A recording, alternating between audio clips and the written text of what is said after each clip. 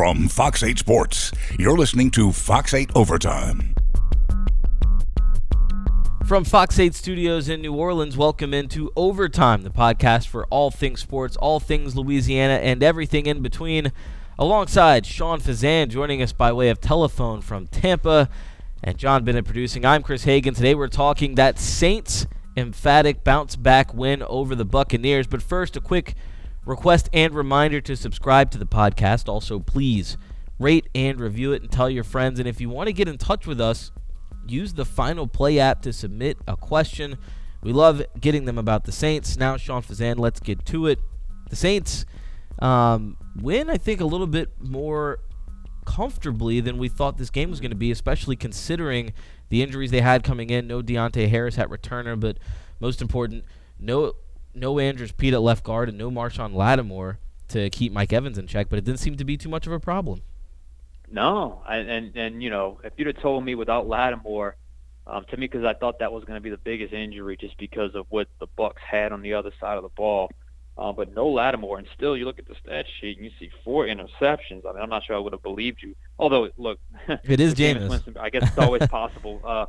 But look, I didn't know if 4 was going to be they were going to be able to get 4 on the day, but they were able to get that. And obviously that stat plus the time of possession stat, to me, were the 2 key stats in this game. I thought offensively they were able to set the tone pretty early, really grind out some drives, some long drives, but while at the same time keeping some tempo. And defensively, you know, shut the Bucs down early, were opportunistic. And look, the Bucs only ran the ball 8 times today. Jameis threw the ball 51 times.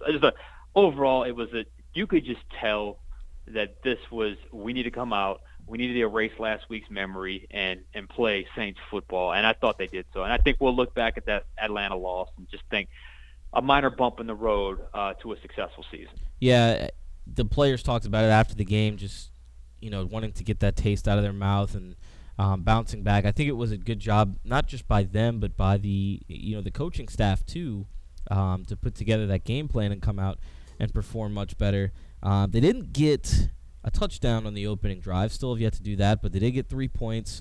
By the end of the first quarter, they had 13, so technically a faster start because they were up and playing with a 20-0 advantage on the Bucs, and I think that really helped in terms of making the Bucs a little bit more one-dimensional because they weren't able to run the ball that much.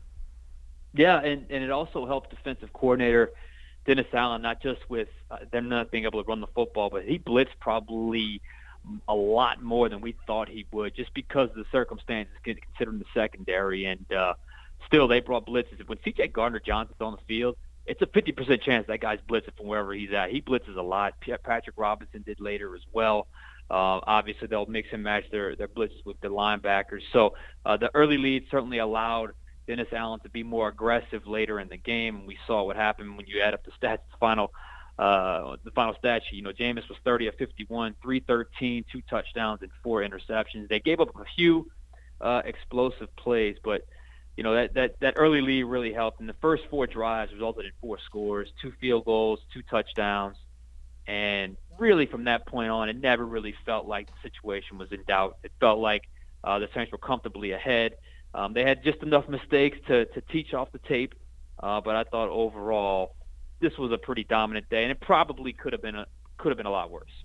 Yeah, Coach Payton called the offense patient. I don't think they were really pressing too much. It obviously helped to have the lead, but you look at the stat line, and Kamara, 13 rushes, 75 yards, about 5.8 yards per carry. Latavius Murray gets 10 carries as well. Kamara with 10 catches, a lot of stuff underneath. Michael Thomas, 8 catches for 114 and the touchdown. I think they played safely within themselves, but clearly Alvin Kamara, 23 touches, a lot of snaps. He looked more like himself, the jump cuts, the way he finished runs, getting extra yards, and I think that made a big difference. That wasn't the same Kamara we saw against the Falcons in his first game back. Yeah, he only had 12 touches the week before, and I kind of asked him about that. I say, man, 23 touches today. I just felt like you were kind of getting into the groove pretty early on. He goes, yeah, I just got the ball. Like, it was like, okay, they gave me the ball and I just took advantage. And I agree with you, though. You know, he didn't look 100% yesterday, but I thought he looked a little bit better than perhaps his numbers would have dictated. But this week he looked back to full strength, breaking tackles. That kind of slippery way he breaks out of a tackle where the defender is kind of at his ankles, where he just is able to kind of hop his way out of it, so to speak. And I thought he did that a couple of times today. 23 touches on the day, over 100 total yards. He had some return yardage as well. Took a nasty hit on a punt return as well. But I thought it was a good plan. I thought the execution was sound. I thought the adjustments were good. And I didn't realize this, and maybe you guys saw it a little bit better on the TV copy because I was watching the game from the stands. But a big deal was made out of Sean Payton talking for a while the defense was on the field to Kamara, to Breeze. Well, it turns out that was when Josh Hill got hurt. It was either the second or third quarter. And, we kind of talked about this in the pregame, Chris, just how much of an unsung hero Josh Hill is with the packages that they put him in and the different roles they ask him to play and how many personnel groupings he's in and some of the ugly work that he has to do to make a play successful. And when he was out of the game, that was literally Sean Payton and his players going through plays, finding the plays they can run, while also seeing where they could substitute a guy for Josh Hill and literally just going through the play, just drawing it up on a whiteboard bit by bit to whoever was going to fill in for Josh Hill. So when there was a little bit of that lull there in the third quarter with the Saints offense, that was pretty much what it was. It was that adjustment without Josh Hill, which clearly was a bigger factor than we thought it was while the game was going on. Yep, that certainly is a big deal. That's where it does help to have a guy like Taysom Hill who can do some similar things, probably not quite the blocker, even though he is a pretty adequate blocker, but they can kind of mix him in, and I think they do have at least some of the personnel to help make up for that a little bit. I think one of the numbers we had circled going into this game for the Saints defense was the 6 sacks that they had against Jameis Winston in the first meeting. Wasn't that same number today, just 1 sack, but clearly the pressure was there, and I think, like you talked about, all of the blitzing helped force the 4 interceptions from Jameis Winston, and I think it plays hand in hand. It's complementary football. When you play with a lead, you can afford to take risks, and especially against the Buccaneers and Jameis Winston, when you take those risks, more than often they're going to pay off with interceptions, and we saw that big time today. Yeah, look, it's funny, a little off topic, but as I'm walking in to do my editing here, the Fox affiliate here locally had a post-game show from the stadium, and it happened to be on the TV set where I'm editing. And they're talking about Jameis Winston's 4 interception performance, and it's almost like a shoulder shrug now. I guess it's pretty much the deal here. That's just what to expect. He's just all over the place, an erratic player. But I thought, and this is why sack numbers can be a little misleading.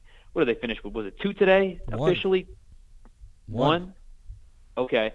Well, frankly, actually, you might be right. I think it might have been more than 1. I think it ended up being because I think Cam had 1.5. But anyway, the pressure, I mean, you felt it pretty much all game. I mean, there was a couple of plays where Jameis is switching to his left hand, a couple of times where he's, doing a spike, although it looks like a spike, although technically it counts as an incomplete pass, not the spike in the way we, it to kill the clock. And then there was a couple where he was able to kind of get out of the grass and make a few plays running the ball. But outside of that, I mean, they really controlled the pace and flow of that game with the ability to rush the passer on a consistent basis. And you didn't really know where it was coming from. Jameis didn't. And then look, when Jameis gets rattled, it's just it's like Thanksgiving or Christmas for a defensive backfield, and that's what it was today. And really was one of the big storylines of the game. Dude, it's truly unbelievable and amazing that it's such an issue, it's such a known thing that Jameis is going to throw interceptions, and seemingly no coach, no offensive coordinator has ever been to address it or fix it or mask it, do it. Like, it is just an accepted fact, like you said with that Fox affiliate in Tampa, that he's going to come out and he is going to throw interceptions, and that's insane. In a game where they don't have a defense that's that good, where you every week out taking care of the ball has to be pivotal for them. I mean, how many games over the last 3 years more would the Bucs have won if they just take care of the football? I mean, take sacks instead of interceptions. That's probably the difference in at least 5 or 6 games over the last couple of years. And look, I'm sorry, go ahead. No. I was just saying it's crazy that that's still the case with Jameis Winston, and no one's been able to fix that. Yeah, and look, it's year 5. So, I mean, at this point, he is who he is as a player. And it's just amazing that no one's ever got into his head, hey, look, it's almost like they don't want to, take away his kind of gunslinger mentality, but you're at the point now in his career where I'm not sure there's even half the big plays that you get out of that mentality versus the big mistakes that you get. I mean, maybe there was a point earlier in his career where you could tolerate it because you think, well, maybe those interceptions will eventually turn into big plays if it just gets a little bit better. It just hasn't happened. But it really is amazing the tone around it because it was kind of that's Jameis, and people just kind of accept it and move on, which is amazing with a coach like Bruce Arians, who's a bit of a quarterback whisperer and who's developed a lot of quarterbacks, and not even him has been able to, tone down, which is just the mistake-prone, the interception-prone Jameis Winston. It really is something to see.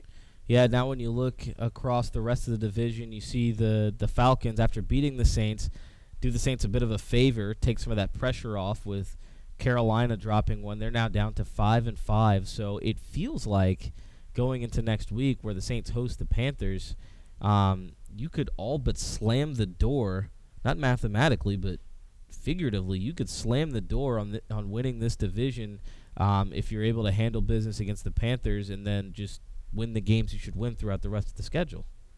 Yeah, and that's why, look, you were in the same boat as me. Everybody in the sports office, we were all in the same boat. We were not going to overreact to the Atlanta loss. Some of the fan base did, but, that's the fan base. They're going to be fanatical at times. But I just think, look, all they had to do was clean it up this week, and everything was going to fall back in line. And look at the NFC South. I mean, the first goal of any team is to win your division, and they may not have it mathematically locked up by Thanksgiving, but it'll be close if they're able to win these next two games.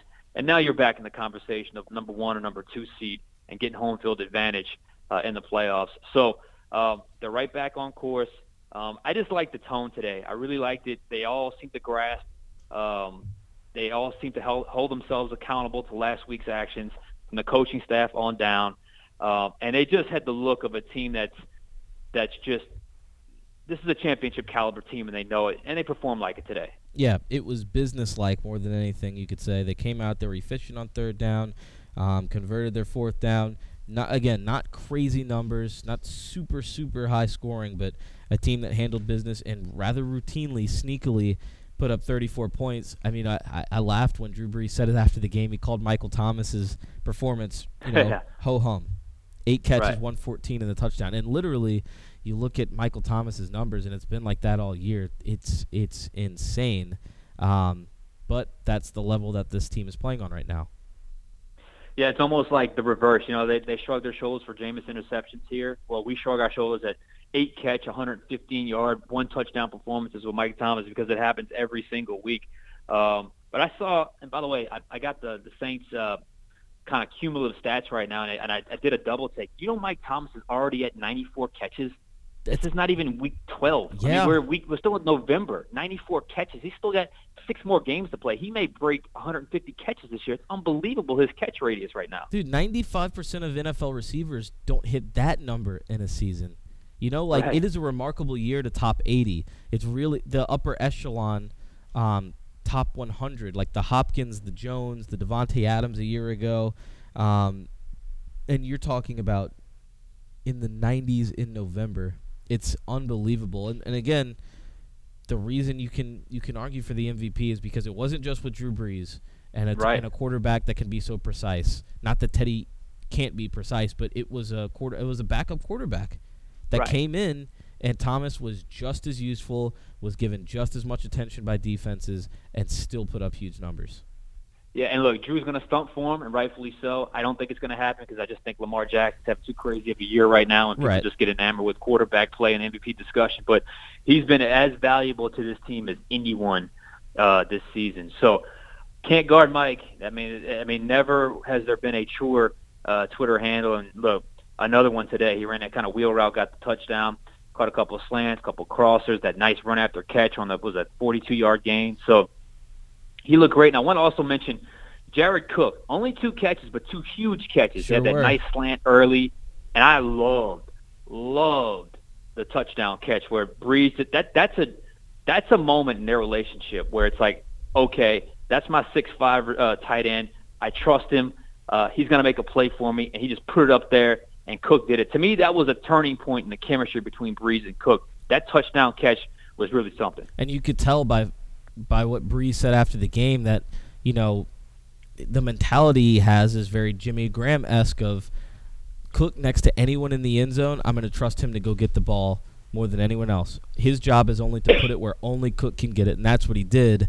That's what we saw in training camp when Breeze was throwing into double coverage and Cook was able to get the ball. That trust is there. It's just a matter of doing it in games. And like you mentioned, while the volume wasn't there, the impact certainly was. And against better teams that eventually are able to take away Michael Thomas, that's where Jared Cook will have an even bigger presence felt, because he's going to be that second receiver downfield if it's not Kamara underneath or somebody else. I totally agree. And look, I don't know what defensive coordinators are doing right now in terms of I can't imagine when you're scouting the Saints offense and your defensive coordinator I would imagine 13 pops up pretty quick in the scouting report, and yet still no one's been able to figure out a way to take him out of the game. But it's not like I've seen a whole lot of teams that deliberately try to double him and take him out of the game. I mean, he's still been getting a lot of single coverage in most situations, but eventually, we saw it last year in the playoffs, it's going to happen where a team is going to say, we are not going to let 13 beat us, so someone else is going to get some opportunities. And look, I've been high on Jared Cook, even though he's had an up-and-down year, battled some injuries, and obviously with Breeze being out for a portion of that of the season there. But I still have high hopes that he's going to be an impact player here down the stretch. Certainly, and I think we've both hit on it in previous podcasts. That's something that should continue to grow as the regular season continues, and obviously into the postseason when you see the effect the tight end can have. A Travis Kelce, a Rob Gronkowski to Tom Brady, that third down playmaker when they double your guy. That's who Jared Cook can certainly become within this offense. We'll leave it right there. We'll have much more Saints to talk on our triple coverage edition coming up later this week. Sean, thank you for joining us from Tampa. Before we let you guys go, a quick request and reminder, please subscribe to the podcast. Also, please rate and review it and tell your friends. And if you want to get in touch with us, hit us up on that Final Play app. If we get the questions, we'll get them on the podcast. We'll get some of them on the air with Deuce McAllister and the Black and Gold Review Show. So be sure to check that out. For now, we will talk to you next time on Overtime. He knows the law. He knows the law. Shit for star. He's care of it all. Shit for star. At Keesler Federal Credit Union, if it's important to you, it's important to us. Here, you're more than a customer, you're a member. And we're more than a financial services provider. We're your financial partner with a genuine interest in your life. So whether you want the best rate on a credit card for the things you love, a home loan for the people you love, or savings and checking that work as hard as you do, we've got you covered. And that's a good thing. From Fox 8 Sports, this has been Fox 8 Overtime.